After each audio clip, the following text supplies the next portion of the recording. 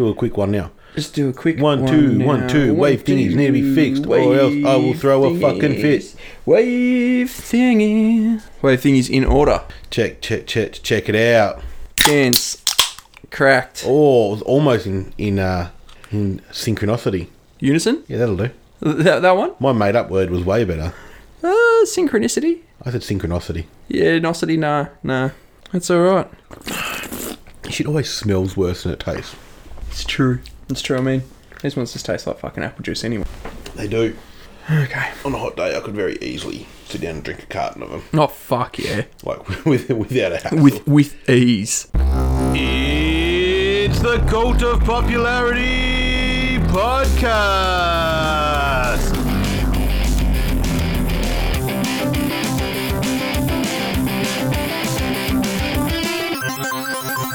Alright, welcome back, coppers. We are on the Cult of Popularity Podcast, the only cult that doesn't have a high body count. How do you get it right every single time? We're fucking professional. Alright, so this week we are discussing the trio of Commander Keen video game series, Indeed. Rick and Morty, the television series, and the potentially one of the greatest films ever made. Well, one of the greatest. Definitely one of the greatest films ever made. Shawshank Redemption. Fantastic film. Banger of a film, as the young kids say. It really is. We'll get into that one later, though, because apparently it could not have been the great film that it is today. But let's kick it off with Commanders. Commander Keens. He was rather keen. Keen as a bean. Keen as a bean. Funny you should say that. The name of his ship, what was it? The Beans and... Franken Beans? No. No, it wasn't Franken Beans. Little something about Mary reference for everyone there. Just for everyone out there who likes a bit of something about Mary. That was Ben Stiller and Cameron Diaz, yeah? Yeah. That's that one. Was one of his few okay to watch movies. That was a good movie. Made good by other people around him more so, I think. I like how quickly we have already gotten off track. Yeah, doesn't take long. Stay in school, kids. We both finished school. I don't know what I'm talking about. Did we, though? I finished year 10, dropped out of year 11. I made it to year 12. No, I dropped out of year 11. And then I was like, I'm done here. I set myself on fire in year 11, so I... Right. Yeah. That's, did you voluntarily leave then? Or did they say, no, it's best... I wasn't like standing in the middle of a corridor like, fuck this place, and then like dousing myself in petrol and shit. No, I was in metalwork and I was cutting with an oxy torch and probably wasn't wearing the most appropriate pants. They were just like some like cargo pant thing. And the teacher came in and was like, Trent, you're on fire. And I'm like, I'm going all right. I'm doing okay, sir, I reckon. He's like, no, you're actually on fire. And then like I realised my pants were on fire, my leg was on fire, so I had to run to the other end of the workshop, slam my leg into the big cool-off sink, and then he took me to the hospital. Yeah, right. Oh, shit, you actually got like second degree burns there? Second degree burns, yeah. Didn't have to have skin grafting or anything like that, but yeah. Yeah, right. How did you not know if you got second degree burns? I could feel it getting warm on my leg, but I was just like so focused on what I was doing, I wasn't even thinking about it. And then, yeah, I think actually running was what caused the burn, because before then it was just sort of warm on my leg. But yeah, so I had to drop out. Well, I didn't have to. They were like, you can come back and redo year 11, and I'm like, nah, fuck that, I'm just going to go get a trade. So I went and, I didn't actually go straight into chefing, I went and did some other shit between them, but yeah, that's what I did. And now you're here. And now I'm here. Very good. I guess we should probably kick off before we've already kicked off, but we should say, welcome to 2020, everyone. Holy shit, yeah, 2020 is here. It is upon us. I apparently now have to put up the whole fucking year of bad puns about seeing correctly from Trent. That's 100% going to happen. I'm glad that we have a shared vision. Oh, see, fuck's sake. The Beans with Bacon Mega Rocket. What's the name of it? Oh, cool, we're back on topic. Yeah, we're back on topic. It was the Beans with Bacon Mega Rocket, which is actually a fucking awesome name, if I do say so myself. It is. I like both those things. It's true. All of those things, even. All of those things, even the width. Even the width. Commander Keen, it was another pioneer game, really. It was. I remember playing it when I was a kid. I think Dad had got it on the computer that we got, but from what we discussed, I think it was just almost like a demo version. It was like the first chapter. Yeah. So the way id Software, what the company eventually became. I think it was something like what they call it start off with, something like Isle of the Deep or something, which I guess is where they got id from in the end. Not from like the different parts of your consciousness, like id, the ego. I think that was part of it as well. So I guess I think that actually is psychology, where they got it from. It was id from Freud's theory there. But Isle of the Deep, take everything out and you compress it. You get id as well. It can be both. Why not? Adele didn't work with them. No. Okay. Anyway, when they made the game and were given Apogee approached them about releasing the game, they had their freeware model of releasing it, which was they made the 3 installments of the first chapter, released the first installment for free, and then if you like it and you want to get the rest, you pay for the next 2 episodes. That's one way drug dealers do it. Yeah. Yeah. Yeah. First taste is free. First taste is free. Then you got to pay. You got to fess up the cash.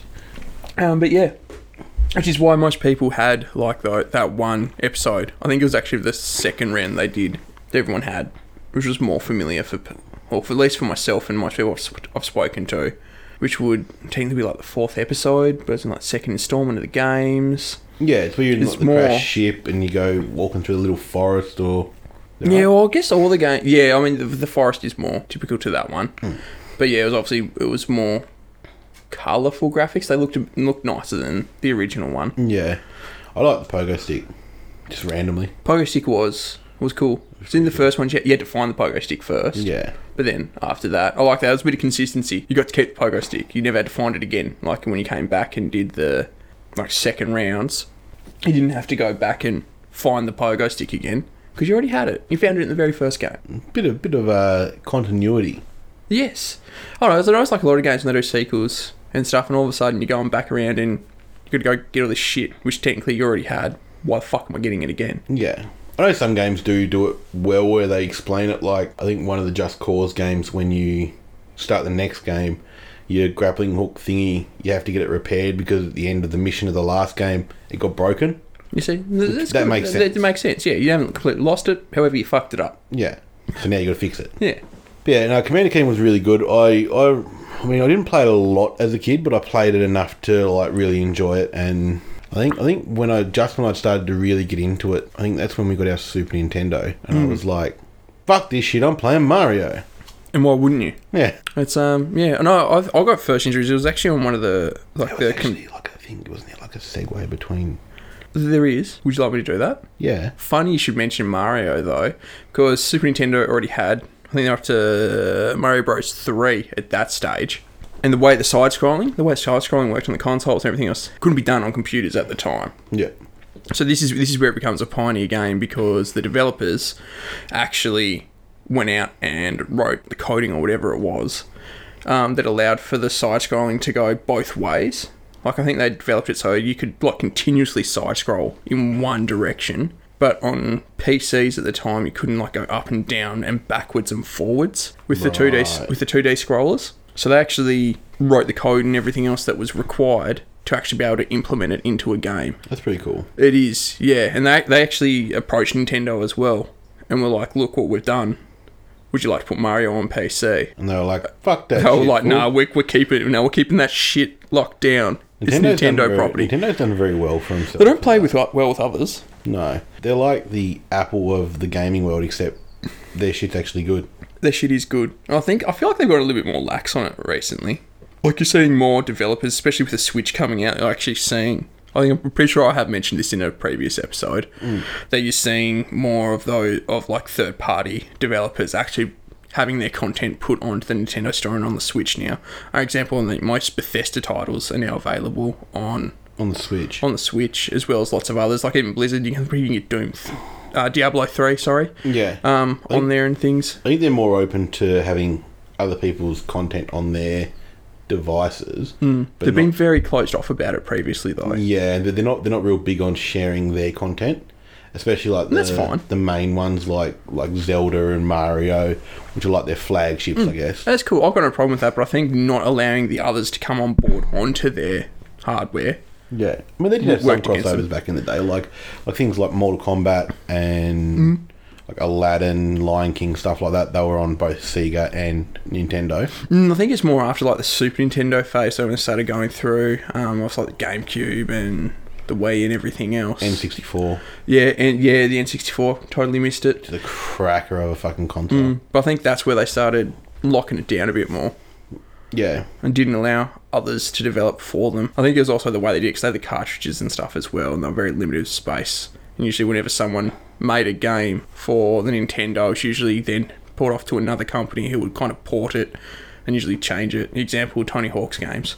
Different. Yeah. They had to like cut music and shit out of them because there wasn't enough space on cartridges and shit to actually put everything on there.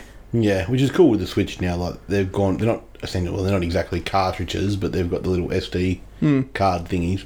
Well, that's it. And, yeah, even if all the space isn't on the cartridge, fucking download that shit nowadays and install it on there anyway. As you said, the SD card. So technology's working in their favour. I like the fact they're sticking with that though, because it's like my big pet peeve is discs. I hate discs because they scratch, they break. It's exactly why my mate had a Nintendo 64, because he had two other brothers and they were all fucking rough as guts with everything.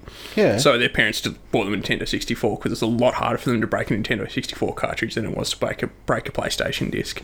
Mate, their whole console itself was rock solid. Like, if your TV fell off and landed on the N64, you need to buy a new TV. True. But I used to like the cartridges because like you could have a fight with one of your siblings and rip it out and fucking throw it at Just them, and then it'd still work. Back on topic. We have got off topic though. So it helped pave the way for, I guess, platforming on PC. Yeah. PC. Yeah, it really did. I do love a good platform game, even now. Oh yeah, I love definitely. a good platformer. Yeah, I guess the thing is with them today as well, you see there's a lot more going on in them so much. The gameplay style and everything's still the same. Nothing's changed. Yeah. But they can be much bigger. Graphics obviously look a little bit nicer. Even if they don't do too much with the graphics, but they just make the gameplay really cool. Like, for example, things like Super Meat Boy or Shovel Knight. Those sorts of things. They're just, basically 2D scrolling platformers. The things that you and I grew up on. But levels can be so much bigger, so many more hidden They spaces. have cool things you can do. Levels are longer. The whole game itself can be longer. I don't know if any of them have done it. You could even make something, you could even build something into it where if you get to a certain part and you pick up a certain power up, it like flips everything and it becomes like a full 3D game for like a level, and then it drops back out. Get the fuck out. I know, you can do all kinds of shit. It's like a reverse Doom, what they do when you're playing Doom. Oh no, Doom's technically still 3D, isn't it? It is still 3D. But was going cool. back to the old school thing, same as Wolfenstein, they did the same thing with that. Very good. We'll get onto them later because they are part of this. They are part of the Commander Keen universe. Yeah. Very much intended. Really? Yeah. Well, he's a fucking astronaut. True. He's also 11 years old. Yeah. Here you go. Oh, it's just something I didn't Don't be realise. ageist. You So when I did start playing them again, his real name is Billy Blaze. Which is a sick name. It is. It is actually a fucking awesome name. I wonder if my wife would get mad if I changed my name to Billy Blaze. Probably. Does that mean she would have to change her last name though? Not to... Sure, yeah, to Blaze. Rachel Blaze. Why not? Isn't Blaze also the last name of the Ghost Rider? Isn't his name Johnny Blaze? Or was that... Johnny Blaze is the Fantastic Four Human Torch, isn't he? Is he? Yeah, okay. Could be both. I don't think it is. They're essentially the same fucking thing. They catch on fire. Yeah, but one's got a fucking wicked skull that's on fire. And rides a motorcycle. It's true. And has chains and shit. But yeah, no, it's pretty crazy how they did design it though. So, creators John Cormack and John Romero, who created, well, eventually id, they worked together at Softdisk. Nice. They didn't really do gaming as such as just like straight up programming for computers and everything else. And when they came up with the idea and showed other colleagues and things, the technology they come up with for the scrolling and everything, they were just like, don't give it to Softdisk, do your own thing with it, because it was a huge breakthrough in regards to PC gaming. It was good they did that. Like, they weren't dogs about it. So apparently what they would actually do, there was them and a couple of others, on the weekends, because they didn't have the equipment themselves to do it, they would actually like load up the computers from the office, take them home and work on it over the weekend. Fuck yeah. Yeah. Which Softdisk eventually did find out about. Were they not well pleased? they weren't very pleased, but they did. I guess from a business perspective, rather than like firing them or trying to, punish them, if you will, they actually were like, "Do you want to make a game for us?" Compromise. I like it. Yeah, they compromised with them, and I think that's when they made like there was. Imagine if we started doing that, just taking the computers home from work to do stuff. I was going to take this. What are you doing? I've got some things. I've got things that I need to be done. So they did. They ended up using, I guess, that opportunity where they were partially being funded, I guess, by Softdisk to make another one. They made like an in-between episode between like the main one and the next lot that they made. Oh. Where it's like a dream one where Commander Keen's like in this dream world. It has Commander Keen dream. Yeah. So that was what they did, and that's where they like tried out new things with the jumping and other different things, which was pretty cool. Pretty cool. Because you can sort of fuck about a bit when you're doing like... Well, that's it. When it's not fully set in reality. Because an 11-year-old that travels through space killing aliens, or stunning aliens... He did kill them in the first one. Did kill them in the first one. Which was something that, I think it was Romero, or maybe it was Cormac. Anyway, one of them was actually pretty hard on him. Like, he wanted to make sure, I guess in most games, if you like killed an enemy or stunned them, whatever it was, they kind of fade away or just disappear. They disappear, yeah. He was very much upon... They stay on the fucking screen because he wanted it to be known that it was a permanent thing. The death is final. Yeah. Good on him. Well, that's I love a bit of darkness. Point. Yeah, it was a little bit dark, but darkness, my old friend. Fuck yeah. Yes. But yeah, no, that was pretty cool. And that is, why the enemies remain there. There you go. I wonder if that paved the way for like in some games... You can like pick up the bodies of your enemy and then you can like stack them and like see how big of a pile you can get. Oh, you fucking Dishonored. Yeah. Pretty much where I was swinging out with that one. Although I've been doing it in Odyssey where I've just been like picking up bodies and like launching them into shit, like into the lava in the volcanoes and fucking into the ocean. And I haven't seen a shark. Wherever I can. Haven't seen a shark come up yet. Like, and want them? Yeah, and like eat like the body. Like I know in Mafia 3, if you're down by the water because you're in the bayou in New Orleans, you can when you throw bodies into the water, a croc, or it'd be an alligator, I guess, a gator comes up and eats them. Has a bit of a munch. And I think you can achieve it. I was always thinking just the body thing was from that bloke who used to do those YouTube videos, the Christopher Walken throughs. Yeah. And he was I'm doing some horror tossing. That was a very bad Christopher Walken. It was horrible. Yeah, I wouldn't say I could do any better, but yeah, it was pretty horrible. But yeah, horror tossing. No, real bad. I won't try again. Sorry, people. That's good. It was just like, got all the boys just fucking chucking him off the balcony trying to hit the guard that was down below. Yeah. Did you just silently try and do it to see if you could nail it? Yeah. That's funny. Doing some horror tossing. Well, that was better than mine. Better than yours. Yeah, it was better than mine. So this was pretty cool. So when they actually made the first demo of like just what they could do, so they didn't have a game in mind. They actually called it Dangerous Dave in copyright infringement, because they basically made it on like a Mario style level and stuff, because this is what they were about to use just to show what they could do and like give it to Nintendo and be like, look what we can do on PC. And I think Romero was actually the creator of Dangerous Dave, so not full copyright infringement. But they basically recreated a Mario level and just put Dangerous Dave in there. Yeah. Which you see a lot of now anyway, with like rip-offs of Mario and stuff. That's true. I reckon Nintendo will shut that shit down too. Nintendo do not like their IPs being taken or used by anyone other than themselves. Nintendo are like devout nuns. They don't fuck around. I mean, it'd be interesting to see what would have happened today if Nintendo had to take them up and expanded to PCs rather than just locking it down on... I think it would have created too much of a gap for their demographic though. Because, like, the stuff you could do for example, on the SNES, with PCs, even PCs at the time, you would have been able to do a lot more. You know, Regan? No, that was the whole point of what they did. They were doing stuff that hadn't been done on PCs and couldn't be done on PCs at the time. Well, not they couldn't, but had not been done. They had. That's what I'm saying. Once they figured out the formula, they'd be able to... True. It created a gap. It's like if you got a mate now that plays... You two are playing the same game on one on console and one on PC. Your PC mate's can have the edge because he's got all the whiz-bangy shit. And then it was also a massive boon for Apogee, Commander Keen. They were doing okay. Apparently they were only making about $7,000 a month from what they were doing, which was basically like people calling up $30. They fucking post games out to people that liked their free installment of the first episode or whatever game it may have been. Is Commander Keen a precursor for Netflix? Is that what you, is that literally Or Apogee, maybe. Apogee. But no, so this is the increase in sales that Apogee got after Invasion of the Bordercons was released. So they went from around $7,000 a month to about $30,000, and by 1991 the game was making $60,000 a month for them.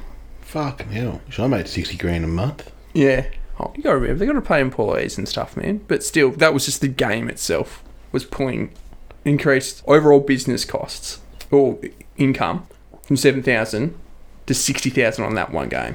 Wow, that's pretty huge. And then Apogee felt stooged after they released the next one though, because they only made like 2 episodes, and then they released a 3rd episode through another company. An old mate who originally signed them up was like, "Why you go do me like this?" Right. And he actually feels, because the second lot of games didn't do as well as the original, and he feels like that's the reason why, because they didn't have the 2 other episodes that you would normally buy after the first one was released to go along with it, so people weren't as willing, I guess, to pay the money if they're only getting that 1 extra episode rather than 2. Yeah. Which makes sense. Yeah, it does make sense. And there was meant to be another trilogy of episodes as well. Oh, really? Yeah, called The Universe is Toast. But, however... Yeah, bacon with beans. I get it. Due to id Software moving on to make 3D shooters, i.e. Wolfenstein 3D and Doom, they stopped and focused on that instead. Well, there you go. I don't know if we'll ever see Commander Keen come back as a remaster or anything. Oh, I don't know about a remaster. Is it about where you're going to fucking end my whole world and be like, oh, actually, they got one in the works. No, but someone did make a game, I think it was around 2000, they did make just a Commander Keen game, which is more... I think it was new, but more of a homage to it, I guess. Oh, yeah. And I think it was actually made for the Game Boy. Wow. An old Game Boy. Which is different. But yeah. Definitely very different. Now, Billy Blaze is Doom Guy's dad. Yes. Yeah. So yeah, they are all connected. They are all connected. I know in one of the Dooms, you get to a secret room and there's like just dead Commander Keens like hanging from the roof, which is a bit rough.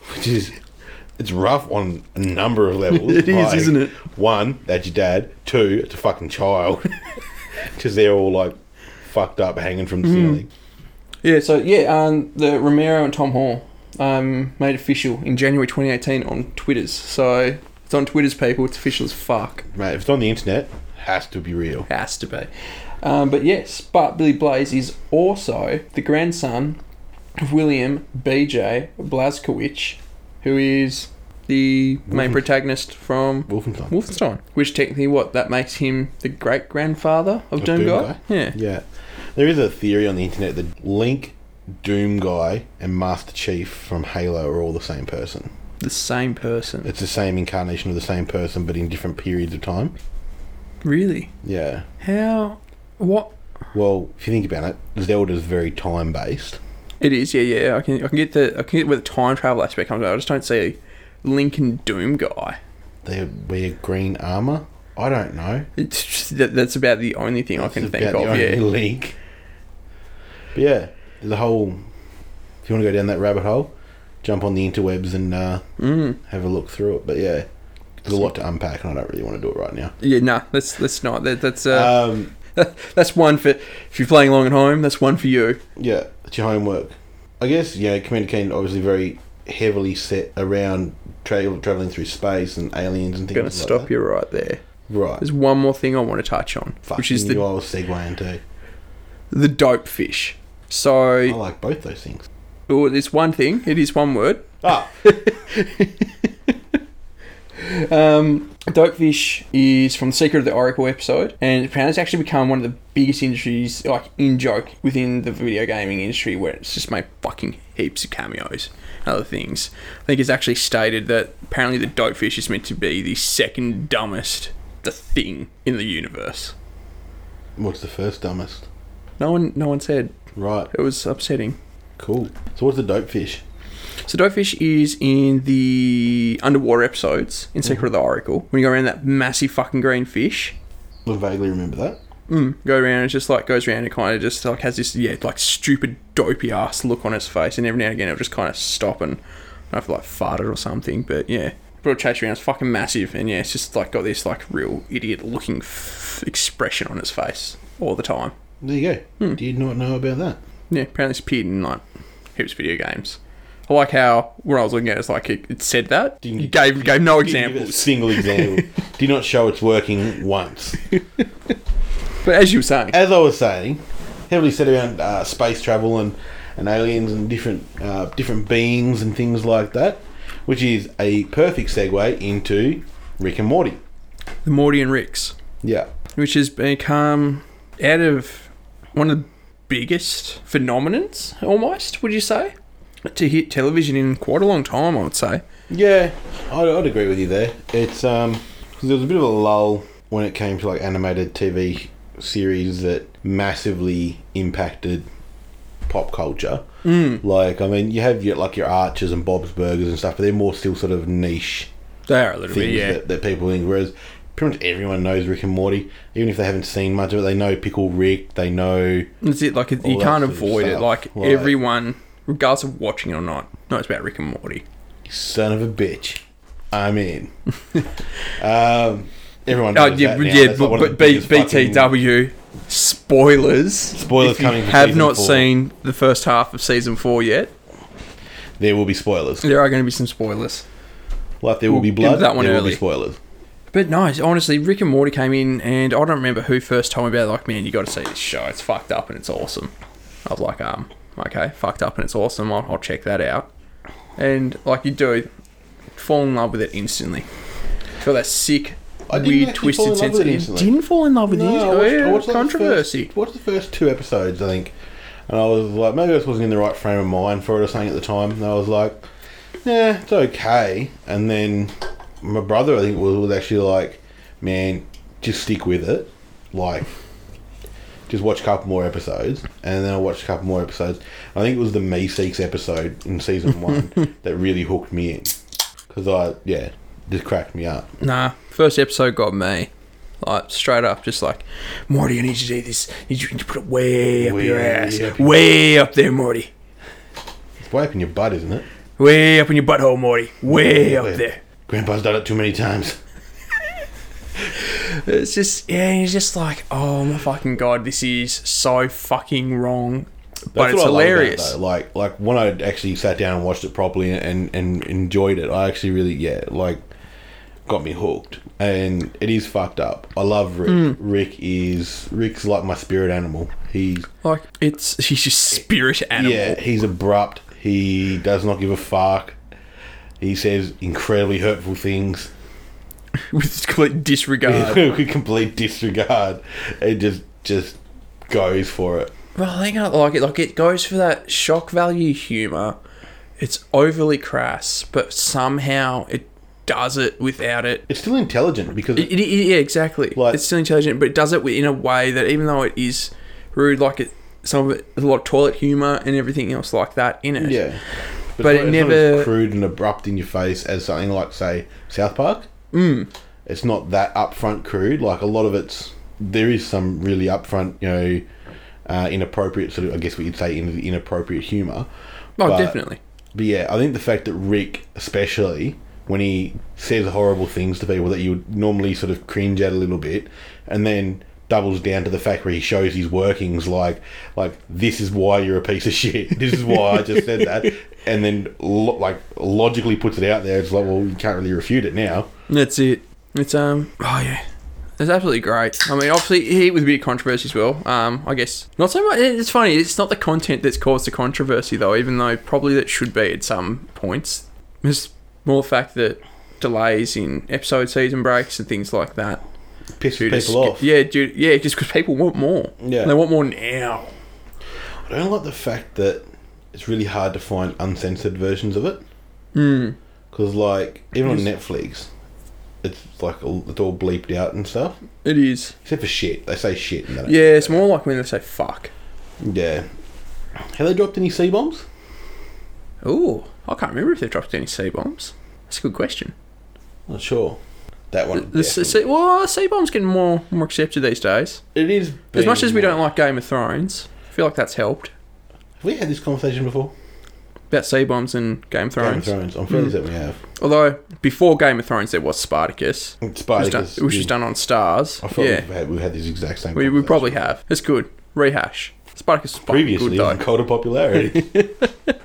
Yeah. I love the C-bomb. Like, cunt is one of my favourite words. Just because it's short, it's sharp, it's to the point. Really gets people's attention very quickly. Indeed, it does. I'll tell you what, you will see heads fucking on my You're in public and you go, listen here, cunt. Everyone just, woo, what the fuck is going down? Cameras are out, fucking people Yeah. are like, fight. It's like, that's not what's happening. But Rick and Morty's great. We'll go the first 3 seasons, then we can sort of preface the 4th one with another spoiler warning, I guess. That's nice. Yeah. That's not, with a proper spoiler warning. We won't tell people and then tell them we've just given them this massive spoiler. Yeah, which is our usual MO. No, first 3 seasons are really, really good. You've got there's so much that happens in them. And you meet so many cool characters along the way. First season, probably Mr. Meeseeks was like the takeaway from the first most season. memorable episode and most memorable character would have to be Mr. Meeseeks. He actually makes another appearance, I think, in the same season, but only in the background when they're at Chips and Blitz. You can see him in the back, Chips and Blitz, whatever it is, in the background, helping someone win a machine. Mm-hmm. Yeah, so he's probably the biggest takeaway from that one there. And then It was in the first season as well, though, where you find out like the alternate realities and stuff, and they fucking jump reality and like kill themselves and just take over them in that reality. is that first season? Pretty sure it was the first season. It's pretty sure like the second episode, isn't it? Third episode. No, it's one of the later ones, isn't it? It's where Morty gets that love potion thing to get Jessica to fall in love with him. And she's got the flu and it becomes viral, and they all turn into Cronenberg people. Yeah, there's like third episode. That's the whole thing in a nutshell. Yeah, it's crazy because so many different like science fiction theories and out there shit going on. All the multiple realities and everything, and Multiverses and and then like the Council of fucking Ricks. When they go into the Citadel of Ricks, I love how they've got that in the episode. It's all about the Citadel of Ricks. They've got In the City by the Eagles playing as they go in. And it just really fits that scene like so well. And there's actually another little fun fact in that episode is there's an altered version of the theme song from Grand Theft Auto San Andreas. When Cop Morty's driving through the streets, it plays in the background. Is that like the loading screen Yeah. theme? Fucking, that is iconic as fuck. Yeah, and I didn't notice it at first, but then when I did a bit of research and I found out, because I was researching that episode to find like any little tidbits on it and little hidden meanings, and then I found that, and then I went back and watched again, and I'm like, how the fuck did I miss that? So It's true, and I think Citadel of Ricks, we do have to go back and like watch the episodes because there are those subtle references. I've watched the whole thing through like at least probably 20 times, I reckon. 20 times. Yeah. Shit, I couldn't fucking do that. I can't rewatch TV shows that many times, especially like in a short space of time. I just watch them because like I watch them when I'm having dinner. Yeah. If I'm eating, so I just put them on and I'm like, I think it's because I associate eating and watching cartoons if I'm sitting in front of something and eating. So it's like, because Simpsons used to be on at dinner time, so I'd watch like that. Why change now? That's right. I'm an adult, I do what I want. So second season Citadel of the Ricks? I'm pretty sure, it's when they introduce like the Council of Ricks and everything Council goes of crazy. Because that's at the end of the second season. Isn't that when Rick goes to sacrifice himself? Yeah. And it's like when we first see some real compassion from the Rick. From the Rick man. Which we then find out, like, the beginning of season 3 was just another one of his self-serving he's always like a million steps ahead of everyone. I think is it the first season or is it the second season? I can't remember. What? I get them all mixed up. When they got the what are they called? Are they called like Nigerian scammers or something like that? They're like obviously it's meant to be like a take on Nigerian scammers, but it's like they're like an alien planet that like steals information from people, and they want his recipe for concentrated dark matter. Oh, is that the one where they keep putting him in virtual reality? In a simulation inside a simulation inside a simulation. And which then, is what? and then The massive piss take on... you know the movie. It's got Leo in it. Inception. Yeah. Yeah. I think it actually might be called... Is it called Rickception or something like that? And maybe I think of virtual reality might be a different one that I'm thinking of. Virtual reality is another one, yeah. But they... That's the season 3 opener, isn't it? Nah. Season 3 opener is where where he's in the simulation, but that's virtual reality. Well, that's virtual reality. Yeah, okay. We are thinking of different episodes then. And he's got the aliens. Yeah, no, I know which one you're talking about. I can't remember which season it's in though. Sorry. And they're talking about stuff, and then he makes them think that they've won and they've got the right recipe and stuff. But he's actually giving them like a recipe for something super explosive, and it like blows up their whole spaceship. But on the way out, he's like, Jerry's in the spaceship with him, and he's just talking shit to him. He's like, I can't believe you got out. You finally got the great Rick. Finally got outsmarted. Like, what are you going to do about that? Blah blah blah. He's like, I don't know. Why? And then you see the ship explode in the background. He's like, why don't you ask the smartest people in the universe? Oh wait, you can't. They're all dead. And then he starts like really badly humming Baker Street as he puts his seat back. It's awesome. That's Love his attitude. Something else I did miss though, going from season 3 to season 4. Because in season 3, Beth and Jerry separated. Yes. When did they get back together? I totally missed that. There must be. Did something actually happen at the end of season 3, or is it just kind of forgotten about and Jerry's just living back at home again at the end of? They split in season 2 or season 3? The end of season 2. So during season 3, they're not together. Jerry's got his own bachelor pad. That's during season 2. So it's just season 3. You sure? Yeah. Because I'm pretty sure they get back together I'm trying to think when they get back together. I'm not sure, but they yeah. Oh, obviously I've missed something somewhere along the lines. It's obviously not I just went with the flow. I was like, cool. Jerry's back in the house now. Whatevs. Yeah. I think one of the saddest moments. Well, not really the saddest moment, but one of the sad moments is when Beth shoots Mr. Poopy Butthole. Poor Mr. Poopy Butthole. What a name. I know. It's awesome. There are some really like sad moments as well. Like there's certain episodes where they really should give you an insight into how like Rick says it all the time and passes it off as a joke about when you're the smartest person in the universe, it's hard to have friends or whatever. And it really shows like there's certain episodes where it really shows his more vulnerable side and shows just how lonely he is inside himself. Even though he's got all these people around him, he's lonely because he's isolated. They're not on his level. They're not on his level. Beth might come close. No, she's still not as smart as a dad. No.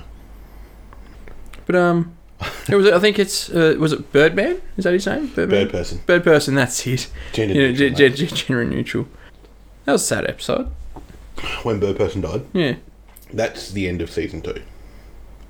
That's how they capture Rick. That's right. Yeah. Like Bird Person's wedding because Tammy's a thing, and then Bird Person comes back as like a phoenix thing, but then you never see it again. I don't think. Oh, you never know. You never know what's in store. Still got 5 episodes to go. Still 5 episodes to go. We could have anything. But I do like. There's an episode. You know the episode where Beth goes back into the imaginary world that Rick created for her, and he's talking about how he did it to keep the kids in the neighbourhood safe because she was just like him and she was like evil. And he was like, it was easier to do that than clone any kid that crossed your sociopath. I'm like, that's a fucking great line. Like it's subtle. Like it brushes over so quick. But then and then he goes on to say, whatever, Stone Cold Steve Austin. It's like, does that work there? I don't care. I'm committing to it. Whatever, Stone Cold Steve Austin. I think it's also cool how it's hard to know just exactly how self-aware Rick and even Morty actually are, that they are cartoon characters as well. Yeah. Because obviously there's multiple times now they've broken the fourth wall. Oh, they shatter the shit out of the fourth wall. And yeah, I don't know. I would like to see at some point a bigger play on just exactly how fully self-aware they are. Is it just something that's done in regards to, because it's usually at the end of an episode promoting like the next season or what's going to happen that season or something like that, whether it could go further and they actually fully acknowledge like the audience in other ways other than like just the end of episodes where they just kind of talk and be like, oh, see you next time. That was meant to be Mr. Poopy Butthole, was that right? Because that sounded very... Mr. Poopy, apart from, I guess Mr. Poopy Butthole obviously is fully fucking aware because he's full on talking to the audience about what's going maybe on. I'm going to have a big old man beard by the time you come back. Like, that's a direct shot at, yes, we know it takes a long time for us to get next seasons out. Well, that's the reason why they, between 3 and 4, because they were negotiating with Adult Swim in regards to actually getting a fourth season. Well, not just a 4th season, but more than a season signed up for, because they're only getting renewed for a season at a time. Yeah. And so they went to negotiations and managed to get like a contract for 70 episodes after season 3, which was meant to We'll see what happens after season 4. Yeah. Because they said if we can get that, there won't be as long between seasons because we can Start smashing. dedicate. Well, yeah, and we don't have to like do side projects, not knowing what's going on with Rick and Morty. Yeah. So, at the same time, though, I'm pretty sure Justin Roiland is a bit of a procrastinator. He's admitted himself. See what actually happens with that and whether or not we'll be seeing a season 5 at the end of 2020 or we're going into like middle of 2021 or something. Because it usually take, 18 months to 2 years. Yeah. Between seasons. So I'll be happy with about 12 months between seasons being released. That's standard. Yeah. I think the big takeaway from season 3 was Pickle Rick, wasn't it? No, that won them an award. They won an award for that episode. Yeah, it was a good episode. I like when he's fighting all them rats, and he's got the big muscly rat. He's like, you notice that he can give you a nickname like Scar or Brute or something like that. It's like, because to me you're not special, you're special to them, and then he kills it. It's like, fucking hell. Likes to talk a little shit while he's fucking stuff up. Oh, yeah. Rick's fantastic. The Meeseeks make now spoilers. Spoiler warning. Spoilers. Here we go. We're going into season 4 territory, people. Meeseeks make a return in season 4. They do. I mean, they popped up in. I think they've popped up in like background or very minor roles in season 2 and 3. But they were back actually having a purpose. Yeah, in season 4. And then they have he has the Kirkland leftover Meeseek ones, which are like real like angsty fucking red Meeseek. Yeah. Which is weird. Strange. But yeah, season 4 so far has got off with a bang. It's been pretty good. I've enjoyed it. Like, what's his name? What was his name? Is it Floopty or whatever his name is? Do you want to develop an app? Yeah. Don't develop an app. Fucking Jerry. Of course it's Jerry. Of course it's Jerry, because Jerry's a fucking moron. In the other episode in season 4. That was season 4 opener, wasn't it? I think so, yeah. Where Yeah, that was the second episode.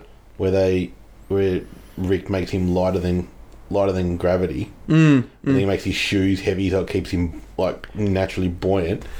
And then he's like, he'll be fine as long as surely even Jerry couldn't mess up wearing shoes. And they're like, oh my god, he's gonna die. Which he almost does. Spoilers. We've been really good with the spoilers. Yeah, it's true. Rick and Morty, great show. If you haven't already, give it a chance. Give it a good watch.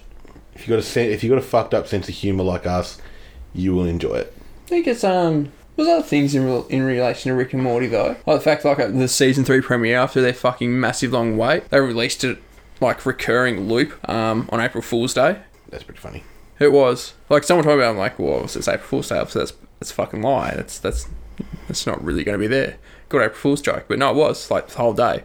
It was just a recurring loop of the first episode of season 3. It was available on the internet to watch. It's pretty funny. And I don't know if anyone's ever seen it, but the origins of Rick and Morty, starting as an animation that Roiland made called The Real Animated Adventures of Doc and Marty, which was a piss take of Back to the Future. Back to the Future, yeah, Doc and Marty. Have you ever seen it? No, but as soon as you said Doc and Marty, that's the only thing I could think of. So it is obviously it's more closely related to Back to the Future, but they are the characters that Rick and Morty are based on. Yes. Oh jeez. So yeah, if you haven't seen them, I'm pretty sure they're available on Roiland's website to go see, because he made more than one, but this was the very first one he made for Channel 101, which is like a monthly held short film festival for pilots, to see if things will get picked up. But yeah, here we go. This is a description. In the short, which is The Really Good Animated Adventures of Doc and Marty, which Harmon would dub a bastardization and pornographic vandalization. Holy shit. Yeah. But Doc Smith urges Marty, is that spelled Marti, if anyone's wondering, that the solution to all of his problems is to give him oral sex. That's kind of fucked. It is. It actually is really fucked. Like, it's more fucked up than anything you will have ever seen in Rick and Morty. It's probably good, but yeah, it's just really fucked up. It's just like, yeah. So it's the essentially what it's meant to be is Dr. Emmett Brown convincing Marty McFly that all of his problems can be fixed if he just gives him a blowjob. Now all I can picture is Rick going, "You gotta suck it, Marty." Oh no, that's Marty, you just gotta suck it. like that. Funnily enough, It's pretty much it is pretty much exactly because That's gold. And so funnily enough, because Harmon's he's been a right of heap shit. He was doing Community. Yeah. Apparently got briefly fired from Community. I don't know why. But then was approached by Adult Swim because they wanted like something for their prime time slot. Yeah. So he'd already seen that. This was like 6 years after Roiland had already made the Real Animated Adventures of Doc and Marty. Yeah. And so he reached out to Roiland, and Roiland straight up just went, "Yep, cool. I've got an idea. We're going to change the Doc and Marty to Rick and Morty though. Use those characters." He's not going to give you a blowjob. Yeah. And then they went to Adult Swim. Came up with it. Harmon only wanted to make 11-minute episodes. Do short. Yeah, do short ones. But Adult Swim were like, no, we really want something to fill a half-hour block. Yeah. So that's where they came up with the idea to have a family to work around to try and help with that, which they've done. That out. Yeah, so they've padded that out. And then it was one of the creators or an executive at Adult Swim actually gave them the idea to make Rick Morty's grandfather. There you go. Did not know that. Speaking of the family, though, so a tie back that you found to our last episode is the voice of Summer is voiced by the daughter of Kelsey Grammer. Yeah, Spencer Grammer is the voice of Summer. Summer Smith. I just realised what her initials would be. Not good. Well, depends what time you're and which country you're living in. They could be whether they could be good or not. And then the voice of Beth is obviously, I can't think of her name off the top of my head, but it's the actress that plays Blondie. I never think of what Dr. Cox Sarah Chalk. Sarah Chalk plays what Dr. Cox calls Barbie. Doesn't he call her Barbie? Isn't her name Elliot? Her name is Elliot, but he calls her Barbie or whatever. Lots of names known. Dr. Cox. From Scrubs. She's also Stella, one of the shittier characters from How I Met Your Mother. Oh, is that one of Ted's ex? Yeah. She's an absolute cunt of a person. She's the one that leaves him at the altar. It's rough. Oh, is she? Oh, I don't know. I'm going to get back onto How I Met Your Mother because when I decided to start rewatching it all, because I stopped watching about the 5th season, I was like, fuck it, I should watch it all again. Netflix decided to fucking remove it. Yeah. However, it's on Stan. It's all on Stan now. So, win some, you lose some. Took them a while to pick it up though. It did. I think there might have been probably a contractual thing there, maybe. Oh, yes, got some other weird shit here. Obviously, up at the time when Adult Swim took them up on it as well, Roiland had felt it was a little bit down because Fox had already rejected 3 of his pilots that he'd put forwards to them for TV shows. They wrote the first draft for the first episode within 6 hours. It's impressive. In Harmon's office where he was writing for Community at the time. Because Roiland insisted that he stay with him and write it, because if he didn't, he would probably procrastinate. It would take him at least 3 months to write the first draft. Oh, I think he was going to kill himself or something. No, whoa. That was going to get really dramatic. No. But he knew he was prone to procrastination. Down, and then you were like, he needed him to stay with him. I was like, So they sat down in his office and just busted out the first draft of the first episode in 6 hours, which is pretty cool. And the Dog World. So the main theme for Rick and Morty, which was done by Ryan Elder, was actually used in a rejected Cartoon Network pilot that Roiland had made called Dog World, and that was actually referenced in the episode Lawnmower Dog. I know that episode. Yeah. Morty, why did you cut off my balls? Very good. Bad human. Obviously, they've also mentioned lots of different influences, heavily The Simpsons, which is I think any animator, I don't think, or creator of animation can't say that they were not in some way influenced by The Simpsons. Yeah, they really paved the way for everything else that came. But obviously, also comparing it to Pendleton Ward, which is the creator of Adventure Time, and J.G. Quintel, Regular Show. Yeah, I can see elements of all of those in Rick and Morty. And he's also said that Ren and Stimpy was also another strong influence, which is why their mouths, their mouths get weird sometimes. Yeah. That's from Ren and Stimpy. That was Ren and Stimpy's influence on them. There you go. I just noticed the fact that their pupils and their eyeballs are not drawn correctly. They're just squiggles. They're just like a squig. They're not perfectly drawn. That's good. I like that. It is good. Big fan of Rick and Morty. I I like the humour. I just like everything about it. I like how fucked it is. It is. It can be Sometimes, like, life's pretty fucked, and you watch that and you go, it's funny. I like it. I reckon it's definitely going to have an overlasting impact on pop culture. Oh, 100%. Like what it's I think due to its popularity as well, though, it's definitely seeped into other things. Like, for fuck's sake, Pringles released the fucking Pickle Rick flavoured Pringles. They had other spin-offs as well, though. Actually, proper spin-offs. They've had, like, video games. Yeah, they've got video games. The VR game. I haven't got that yet, but I want to get it. Yeah, that'd be pretty cool. Obviously, I mean, they went the Simpsons couch gag as well. Simpsons couch, yeah. That's when you know you're pretty well made. Yeah, you know you've made it when you're part of it. If you're doing Simpsons, any sort of Simpsons cameo, well, nowadays. Oh, well, apparently they did one for Adventure Time. I didn't realise that. Did not know. I mean, I haven't watched Simpsons in years. I think, here we go. Don't crucify me. I feel like Simpsons isn't as good as it used to be. Oh, it's not. From season 13 onwards, it started going. 13. Holy fucking shit! That's over half the seasons now. Then is what you're saying. Not and not up to scratch. Not up to scratch. Not standard. There's some gems between. Oh, you still get episodes seep through, which are fucking good. Some gems between probably 13 and 20. There's some, but everything after 20 is just fucking garbage. The Lady Gaga episode with Lisa and like the whole girl power thing. It was so ham-fisted and forced. It was horrible. Like, I like that stuff when it's done right and it's done for the right reasons. When it's sort of just done for the sake of because we can. Because we can. Or we feel like we should. Ghostbusters.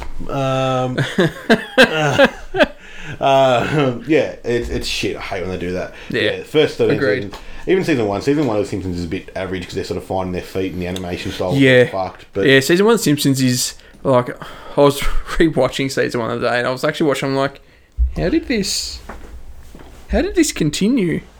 Like, it really is not actually that great. Season 1's pretty bad, but I think season 1's because they just branched from the Tracy Ullman show to TV, and then they were trying to find that balance of between being wholesome and family friendly and the stereotypical American family, and then being sort of outlandish. And so they didn't really strike that balance. Crazy, but like season 1 has like crazy episodes. That's what they were going for. Like Homer tries to fucking kill himself. Yeah. Lisa gets like that real bad fucking depression. Yeah. So I actually think that might be in the same episode. Because they're trying to find the balance. So when you're trying to balance something, you usually go one extreme to the other. Till you find that balance. Yeah. But yeah, well, I'm sure we'll do. I'm pretty sure the Simpsons are in the hat, so we'll have to do. I reckon they deserve their own episode. Yeah, there's so much there to unpack. There's too much to cover. Well, we can do a whole episode on them as well because there is video games, movies, or movie, and TV show. 100%. Look at that. So we might have to do that one day. Lock it in, Eddie. Down the road. Which one is it? The first episode of season 3, Rick and Morty, is titled "The Rick Shank Redemption," which is an excellent segue to our movie topic. The Shawshank Redemption. One of my all-time favourite fucking movies. It's so good. To be fair, it's most people's all-time favourite fucking movie. And if it's not, you should probably go fuck yourself. There we go. Don't beat around the bush there. No. Look, some things you're entitled to your opinion on. If you think that Shawshank is a bad movie or it's not a great movie, you've got appalling taste. Heard it here first, folks. I'm sure people said that before. Other people that have some righteousness about the movie. Yeah. And it's like, you don't like Shawshank Redemption? Well, then get the fuck out. It's written by one of the greatest writers of all time. Plus, it's like just so well put together. You can't. It is. It there's really nothing you is. can really have against it.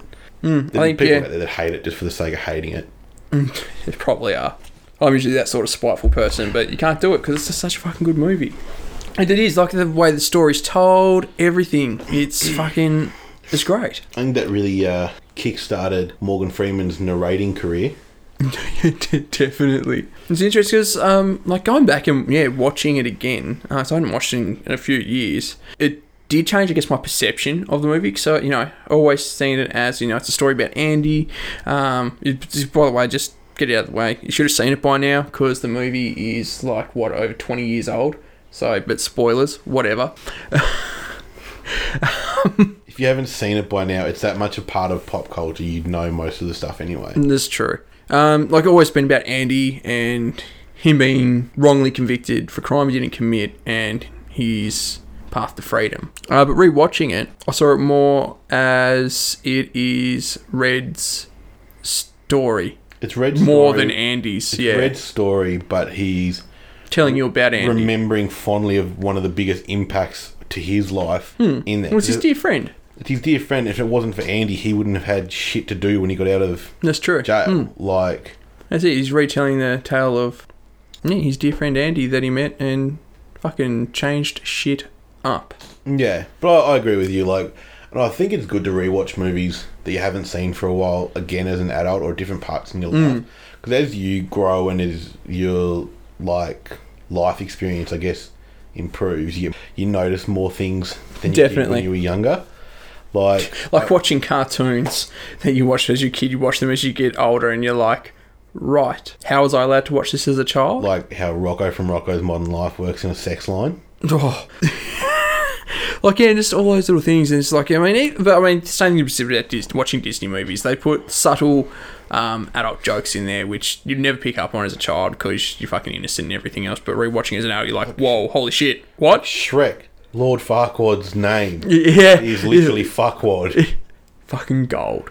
But kids don't pick up on that. But I think one of the biggest things I noticed rewatching it recently for this episode is when you see Andy walk in for the first time into the prison, if you look at the other prisoners in the line coming off the bus, they're looking around everywhere, they're freaking out, some of them are crying, some of them are, really nervous, well, they're all pretty nervous. He's dead steely, just looking, I think he's looking straight ahead or looking right at the ground, one of the two.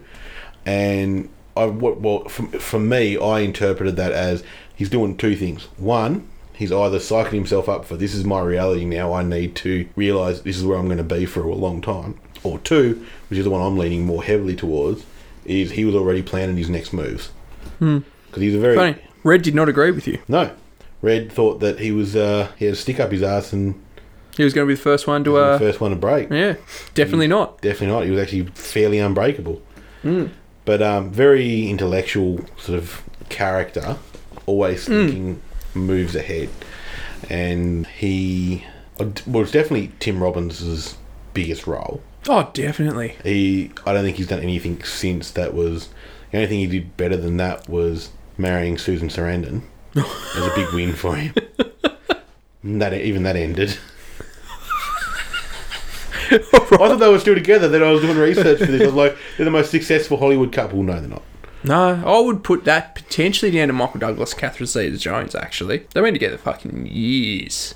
Decades. Yeah, and it's not like a Anna Nicole Smith thing either. Like, she's not with this older dude for the money or anything like that. No, they're legitimately in love, and it's going. And they, I actually follow her on social media, and she's always posting photos of the family and like nice. him and her and her together doing stuff. And do you know she's Welsh? Did not know that. Do you know she's like? I think she's like in her 60s or something like that, late 50s. Yeah, right. 60s. She's still looking very good for her age. Yeah, well, you can when you got that much money and you live in Hollywood. Well, this is true. And they've really perfected the plastic surgery arts now. Bit of Botox. You don't look like a fucking lizard person. when you do. But yeah, there's a lot of really iconic scenes and quotes even from Shawshank Redemption. Is it Shawshank Redemption is get busy living or get busy dying? Yeah, I'm pretty sure that is Red. Says it at some point. Yeah. May even be the tagline for this episode. Oh, there we go. There you go. Calling the shot early. Calling it now. But there's just some really great scenes, like the scene where they're tarring the roof. Oh, a classic moment, that one. And Andy arranges to get the fellas some beers. Doesn't drink any himself. He's just sitting there. He's just there. He's just helping his brothers out. But he knew, I think that was the first time he started making moves towards his actual end game, if you will. He's a very patient man, Andy, wasn't he? Like, very he patient fuck man. knows how long it was in his head that he needed to get there somewhere. And he saw that opportunity. And it almost cost him his life because the fucking guard was going to throw him off the fucking roof. Yeah. But, probably didn't approach it the best way by saying, "Do you trust your wife?" straight up. Like, it's like...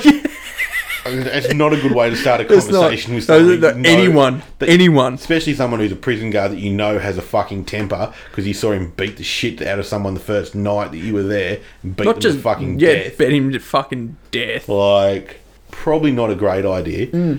But I think he knew that he had to get in with one of the guards first And why not? To get the why not take the big dog? Take the big dog to get the warden's attention. True. That was the critical point to his plan, was to get the warden's attention.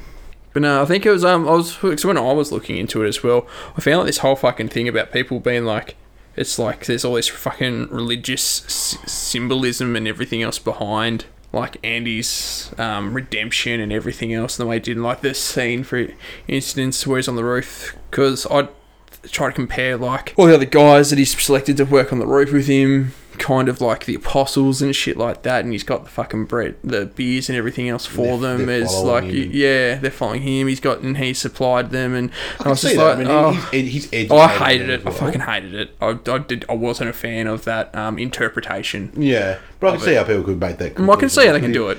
You know, he was teaching them as well, and he was, that's it. You know, helping them to better themselves, I guess. I just like the idea of it. It's the same as when I played through Red Dead Redemption 2. The idea, I get these sort of weird sort of ideas in my head, and one of them was when you could take a bath in Red Dead Redemption. In my head, I'm like, if you were living in them times, how fucking good would a hot bath feel? You'd be like sitting in there washing all of the fucking shit off you. I mean, granted, you'd be sitting in all of the shit that you just washed off of you. Yeah, that's why I don't like bathing. I'll shower, don't get me wrong. I don't not bathe.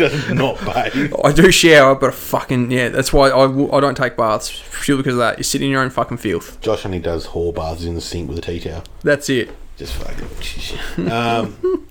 but that's what I sort of drew to the comparison to that, was the cold beers on a hot day.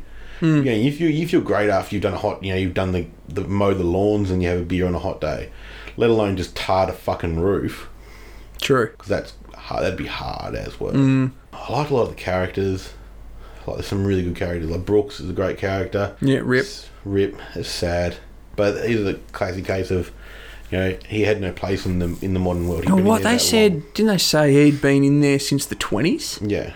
And what? He got out, like, he'd been there for 50 years, like, in most of his fucking adult life. Like, holy shit. Yeah. So and as I said, he was institutionalised. Yeah. So you think about if you'd gone into jail, say, in the 60s, and you came out in the 2010s, your brain would just be like, what the fuck is going on? Yeah, holy shit. Everyone walking around, fucking phones. Fuck, I doubt, like screens everywhere. Where can I get a cassette tape? Fuck are you on about? Oh, I don't, surely people, even if they've been there, don't want to be that naive. I don't know. We live in a pretty fucked society now, man. People are dumb. That's true. I really liked how the dude that beat the shit out of Andy and raped him got the living shit kicked out of him by that big head guard. So it still never makes it clear whether or not he actually did get raped or not. You reckon it did? You said, like, Andy lost out a few times. Yeah, because Red basically says that, you know, he fought him off sometimes and sometimes he wasn't able to. So it's not explicitly said. Yeah, but I thought I took the way I interpreted that was more like, because he did try, they just beat the shit out of him more so than raped him. Yeah, but like if your plan was to rape someone and then you beat the shit out of them and they were unconscious, your job's got a whole lot easier. Moving right along. So, based on a novella by Stephen King, originally titled Rita Hayworth in The Shawshank Redemption, which is interesting because Rita Hayworth, technically she does appear in the movie, but she's no actual part of any storyline or anything. Except she's the poster that covers up the... I don't think they did use Rita Hayworth for that at any point. Yeah. It was? She's the first one, because remember when... It was Rita Hayworth? When sure? Andy says to Red, I need you to get me Rita Hayworth, and he's like, it'll take a couple of weeks, but I can. And then he gives him the poster. That's right. Which is interesting. We'll go into that. Obviously in the cinema, where he asks to get a poster, as you just mentioned, the movie they're watching is called Gilda, which stars Rita Hayworth. However, that was not the original movie that they wanted to get on there. So due to budgeting and, you know, licensing and whatever else, that's what they ended up getting. They originally wanted to get the Lost Weekend to play, and that movie does not actually star Rita Hayworth. There you go. I don't know why Gilda wouldn't have been their first choice. Just for that homage, I guess, more to the original novella's title. Yeah, and where it gave birth that scene where Red's like, I love when she does that shit with her hair, when she like flicks her hair back, and the old classic hair flick. And think that's what got people going back in them days. Now it's like it's got to be like explicit nudity for people to be like, yeah, I love that bit. Apparently, though, because of the title of the short novel, people did apply, or audition, for the role of Rita Hayworth, apparently including a guy in drag, which obviously was not actually a role in the film, so soz. No role for you guys. The interesting about the tree that where Andy hid the stuff for Red. The items. They that tree was obviously a huge tourist attraction for a while there, and then it was like hit by lightning, and then it was still up, but then it got blown down in a storm or something like that. And they actually used it to make little rock hammers and pretty cool. Some memorabilia and stuff for people to buy. You think that'd probably be worth a lot, because I mean, obviously only a limited amount could have been built or created or made, whatever, from obviously whatever wood was left available, because if he get struck by lightning, it would have fucked it up hardcore, I imagine. Yeah. That'd probably be worth a fair bit. They would be. Anyway, so this is actually something that I found really cool. I didn't realise that Stephen King did this. So I found out a thing called it's a bunch of short films and movies. They're called The Dollar Babies. Yep. So this was really cool. So apparently Stephen King, against the advice of his lawyers, came up with this thing where up-and-coming filmmakers, students, things like that, could take one of his short stories, anyone they wanted, and turn it into like a short film, like a film festival or something like that, or use it for their portfolio, whatever. And all they had to do was pay him $1. He retained all the rights to the movies and stuff. It was still his copyright to him, but they only had to pay him $1 to do it. And it was basically under the proviso that they didn't then go and release it for general publication and try and make a profit off it as well. Right. It was more to help, upcoming filmmakers get a portfolio together to help them make a name for themselves. And so I think it was Frank Darabont, who directed and did the screenplay for it. He had originally done a $1 Baby deal with him for The Woman in the Room in 1983. And then he returned later on after doing that with $5,000 and offered Stephen King, $5,000 obviously, for the rights to be able to turn Rita Hayworth and The Shawshank Redemption into a movie. Which Stephen King said, yeah, cool, no problem. 5 Gs. Yeah. Well, no, and Stephen King apparently was a little bit perplexed. He wasn't actually... He himself could not see how that short story could be turned into a successful movie. That's why he writes books and doesn't make movies. That's true. But apparently Darren Brown was just like, it's plainly obvious how this would become a movie. Which is funny, because Stephen King actually then went on record and saying that Shawshank Redemption is his favourite film adaptation alongside it is, Stand By Me. That's true. Another great film. It is, and he actually has also said, like, because apparently the dollar deal as well, you have to give Stephen King like a copy of whatever film that you've made. So he's got a vault of just all these. Yeah, he's got. Yeah, apparently no one knows exactly how many he actually has. Like a few of them are known that have been made, but no one knows Can we get $1 together and just fucking buy a movie off of Stephen King? Well, you just buy one of his stories, then you have to make a movie, and then we have to make it for him. Yeah. But that's not the point. You're not making it for him. But apparently he's actually said, out of all the $1 Babies, he actually said that the one that Darabont made for The Woman in the Room is actually the best one. He said like a lot of them aren't that great, but apparently The Woman in the Room was the best one that was made. It was then he didn't actually do anything with it though for 5 years, and then he wrote the whole screenplay for Shawshank Redemption in 8 weeks. Yeah, and then he adapted 2 other King books into movies as well, with The Green Mile, which is probably more of a better tie-in than The Mist. The Mist is the other one he made, but The Green Mile is another great prison movie that he's made. Basically, that was another bloody good movie. This is a cool thing though. King never actually cashed the check that Darabont wrote for him. And after the film came out and everything else, he actually framed it and gave it back to him with a note that said, "In case you ever need bail money, love, Steve." Aww. Sweet. It's pretty cute. It is.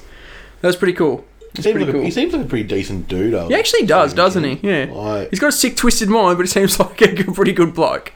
Most people that have got sick, twisted mind are actually pretty good blokes. That's true. Even the female blokes. I found a few differences between the story and the movie. One, unfortunately, Brooks apparently actually dies in a retirement home. Oh, it's even sadder. It is. I don't think he kills himself though, so I think he actually dies of old age. Causes. Yeah, natural causes. Still pretty sad. This one is a little bit annoying. So Tommy actually makes a deal with the warden for a transfer to a nicer prison so that he doesn't give out evidence. Rather than getting gunned down. Gunned down, yeah. Yeah. So I think for the movie, it probably worked better. Otherwise, you'd hate the fucking shit out of Tommy. And it's more dramatic. It is. There's also, apparently there actually are several wardens during the time that Andy's in the prison. But it was Aesthesia, obviously, for the movie, I think. Yeah. And I think it makes sense to just have the one warden the whole way through. Because the warden ends up offing himself anyway, doesn't he? He shoots himself. Yeah, he does, because before when the police rock up, yeah. he knew he knew that he'd done goofed. And he knew that he was going to end up going probably into Shawshank, which he did not want to do. Oh, fuck, no. So that was pretty cool. I liken the scene to the scene where the head guard beats the head of the sisters. I can't remember his name, Boggs. When he beats him and puts him in a wheelchair, I'll always liken that to the scene from Once We're Warriors, where Jake beats the shit out of Uncle Bully. Very similar, like someone that deserves to get some comeuppance, get some savage comeuppance. Always good when you say that. You're like, that fucking dog deserved that shit. Like, hear that shit coming. It was funny because they were a little bit two characters you love to hate, and wasn't it? Like, you didn't like Boggs, but you just didn't like the prison guard. Moving on, so Rob Rayner, who's co-founder of Castle Rock, is also a director. He actually offered Darabont between $2.4 million and $3 million to allow him to direct the movie. Rayner, funnily enough, was also the director of an adaptation of one of Stephen King's novellas called The Body. One guess what that movie was called? The Body? No. Stand By Me. Oh. There you go. Makes sense. Yeah. So he was actually the director of Stand By Me. Right. As well. He also apparently wanted to cast either Tom Cruise or Harrison Ford as Red. Because Red was actually meant to be an Irish. Which they make a joke about. Yeah, exactly. Yeah, he makes that subtle joke. Yeah, but he was originally an Irish redhead, which is why he's called Red in the book. And then like this guy really wanted to direct this movie because he said as part of the deal they would finance any other film that he wanted to develop. He can smell the money. Yeah. Well, obviously, he must have been a fan as well. Like, he'd done Stand By Me. Obviously, he was a bit of a fan of Stephen King's work and adapted him as well, I think. So, he obviously didn't. He went on to do it himself, but he did take Rayner on as his mentor for the film. There you go. It was interesting. And people still tour the actual prison that was used. Yeah. People actually go and tour the actual prison. Hang on. I have got this. I can't remember if it actually was a prison or not. It was the Mansfield Reformatory Preservation Society. Sorry, they're the ones that took over it. I did have the name of it written down here somewhere, but whatevs. They took over the prison. They actually purchased it for $1 in 2000. Dollar babies. Yeah. They were more dollar, but they maintain it as a historical landmark because there's like that. Prison was like wrapped up in a whole bunch of controversy about the way I think like living conditions and things like that, and actually the prisoners actually managed to get like a collective lawsuit against the state for the way that they were treated. I think they were like smashed in there and like there was more people than there should have been and everything else, and they actually won and the prison got shut down. Now then it became part of a movie. No, it's been used for a couple of others, but obviously Shawshank's the most iconic thing that it's ever been used for. Yeah. They do tours and things of it and everything else. Here you go. Cool. I'm going to throw a couple of things at you. What do you think? How would you have felt seeing the role of Andy being played by either Gene Hackman or Robert Duvall? Nah, wouldn't have been a fan. Clint Eastwood or Paul Newman? Newman I could probably see, but still wouldn't have been as good. They were all offered the role, but declined. Or unavailable. And then Tom Cruise, Tom Hanks, and Kevin Costner were also offered the role and passed. Tom Hanks more so because he was doing Forrest Gump at the time. Yeah. And Costner was doing Waterworld. Ugh. Yeah. Here we go. I've got more. You've got more? Oh yeah. Johnny Depp, Nicolas Cage, and Charlie Sheen. See, I feel like any of those guys would work okay. It's just people like... Charlie Sheen, you reckon? Yeah. Actually, no. I could if Charlie Sheen would have broken into serious... Because he would have been coming off the back of like Hot Shots and things at that time, surely. If he had really applied himself, he would have done well, I reckon. But you need someone like... That's why I sort of was a bit off-put when you said like Gene Hackman, Robert Duvall, Clint Eastwood, those three, because they were, around that time, they were already established as like... sort of more actiony, macho sort of leading men. True. Whereas, like, you don't for the role of Andy, couldn't have been someone that was macho and brash. It had to be someone that was quiet and unassuming. There we go. Well, this is funny because Cruz actually did a table reading, Yeah. but he decided not to do it because he didn't want to work with someone as inexperienced as Darabont. He's such a fuckhead. He is. He's such a fuckhead. But at the same time, I watched this Graham Norton clip the other day where they did like this thing with green screen, got audience members to come up and they'd do like a explosion and jump onto some, like gym mats or whatever.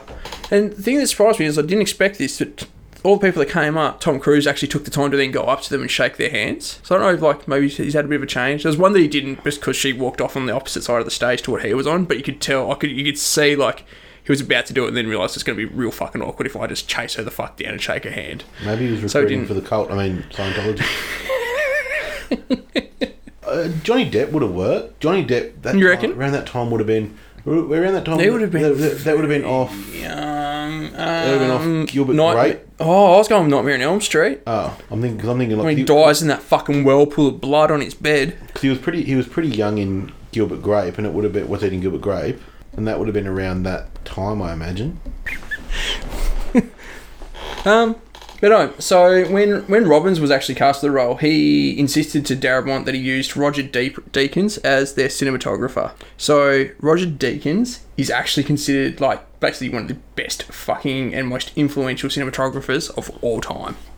Fuck, I thought you were actually about to say Roger Deakins was actually the cinematographer for Firefly, and I'd be like, are you fucking serious? No, I didn't get a tie-in. My bad. But anyway... So, yeah, he has... so, Deakins has actually worked in films like Fargo, A Beautiful Mind, Skyfall, Sicario, Blade Runner 2049. I did make a note here, though, that he does look like an Oompa Loompa with white hair. Oh, really? Yeah, because like, when I looked him up in a picture of him comes up, it's just like... He looks like a fucking very aged Oompa Loompa with white hair. Well, Oompa Loompas have to get older, I guess. They do. Yeah, I mean, it got a bit of a rough going as well. So that's the thing we also haven't mentioned yet, though, is that it actually fucking didn't bomb, but it did not do well at the box office in any way. So it got released the exact same weekend that Pulp Fiction was released in. Ooh, right. So it went up against Pulp Fiction, plus it was going up against Forrest Gump, which was already like off a massive extended run as well, and was still doing really well. Yeah. I would have delayed release if that was me. Fucking hell. Yeah, and the fact that apparently prison films just weren't doing well. Like, people were very hesitant about just doing it before it even got made, just because apparently prison films weren't the flavour of the month, I guess. Or year. Or decade. Whatever. Well, yeah, but flavour of the month. Wasn't the flavour of the day, the week, or even the year? So, look, the box office only just made back its budget of 25 mil. When they say that, it ended up making a total of 58.3, so it did double it. Yeah. Obviously, it's not good. However, it was getting released to videotape and then selling the rights to use it on TV, where it's made back like shitloads of its money. Because it didn't do so well, it got nominated for 7 Academy Awards. It didn't win any, unfortunately.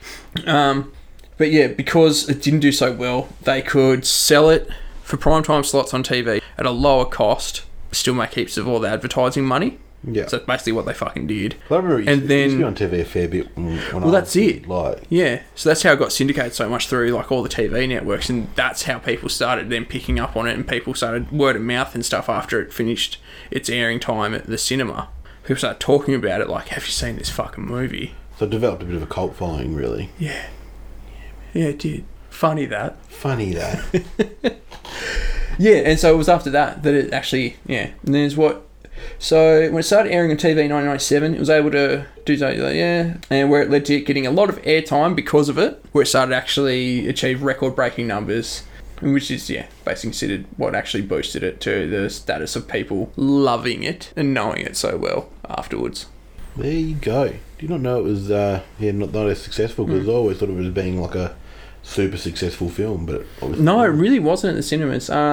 Here we go. This is just to show you just how much it means to them, though. So, gone on to release about $80 million in home video sales after it got released.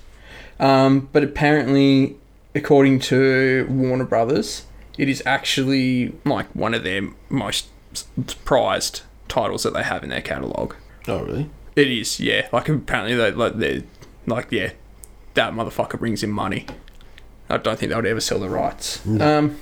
Just a few other little tidbits. It's also been named the greatest film to have never won an Academy Award too.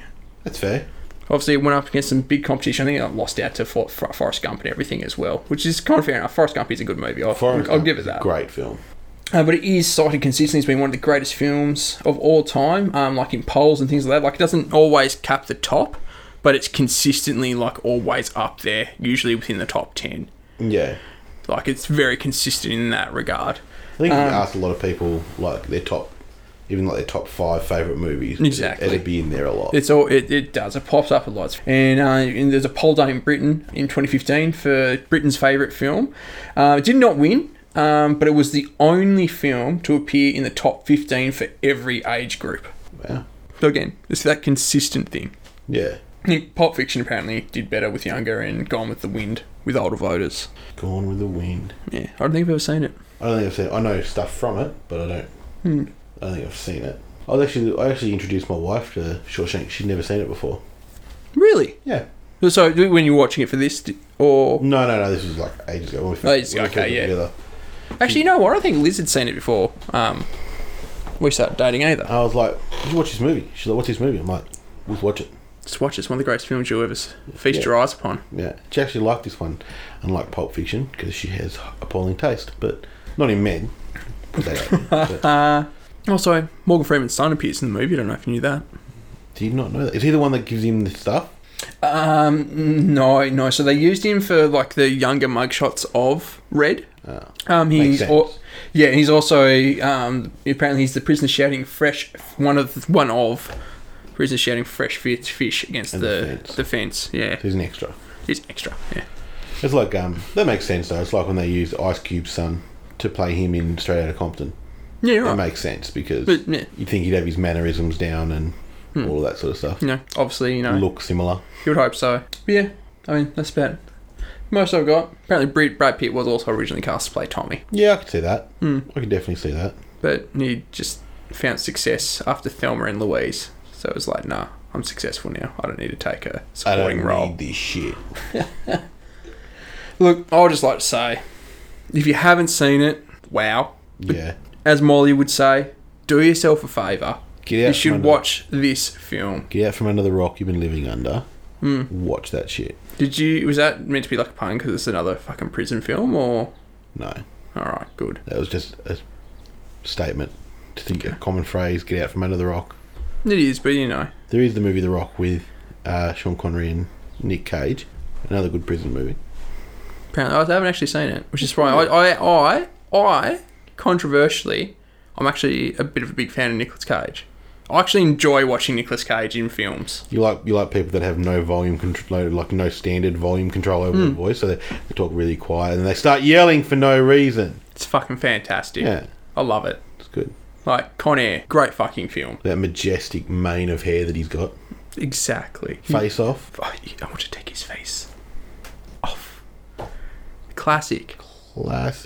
Snake Eyes. Classic. See? Leaving Las Vegas. Yeah. He's a troubled writer that wants to kill himself but wants to spend the week with a hooker getting fucked up before he does. Why wouldn't you? Why not? I mean, if you're going to do that, why not? Yeah. Alright, let's do it. Let's consult the hats. The Hats of Destiny. What have we got? You don't know, because... That's you know what? I don't think they're ever going to get a label. That's not how Destiny works, mate. Alright, we have a film. A film? And it is Bueller. Ferris Bueller's Day Off. Ferris Bueller's Day Off. A fucking good movie. Absolute cracker. Do you want me to draw them all, or do you want to draw one? No, mate, look. They're right next to you. All right, you go. I'll draw them all then. Alright, TV show. We've got Ren and Stimpy. Ren and Stimpy? Isn't that funny? We mentioned that earlier today. I did mention that earlier today. Fucking look at that. That's good. Oh, no. Yes. No. No, yes. I was actually trying to think. I was like, shit, I think I've got a Firefly reference already going, but it's Futurama, so don't worry about it. Okay. I can probably link that to Firefly though, so don't worry about it. I wasn't overly worried. Like I wasn't going to lose sleep. And I'm guessing this is the video game hat. You bloody well hope so, eh? It's not. BioShock game series.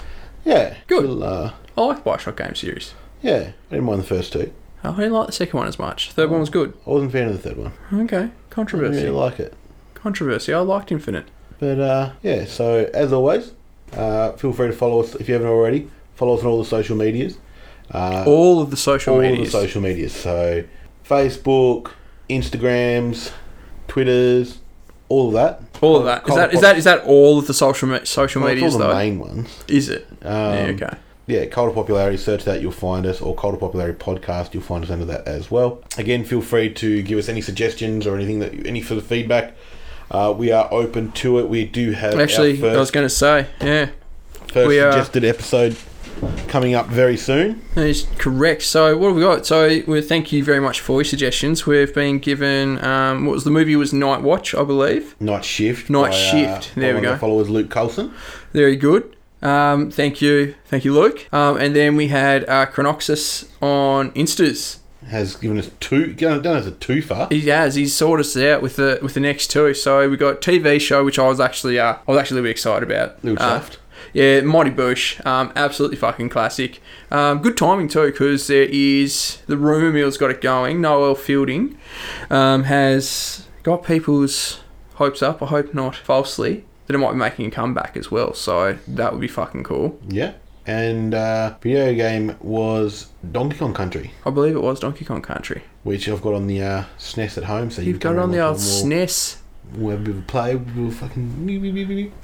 Yeah, okay. Yeah, we can do that. Get in the mine carts. Sounds good. But yeah, that will be coming up shortly. Alright, and so, as always, this is Cult of Popularity. Cop that.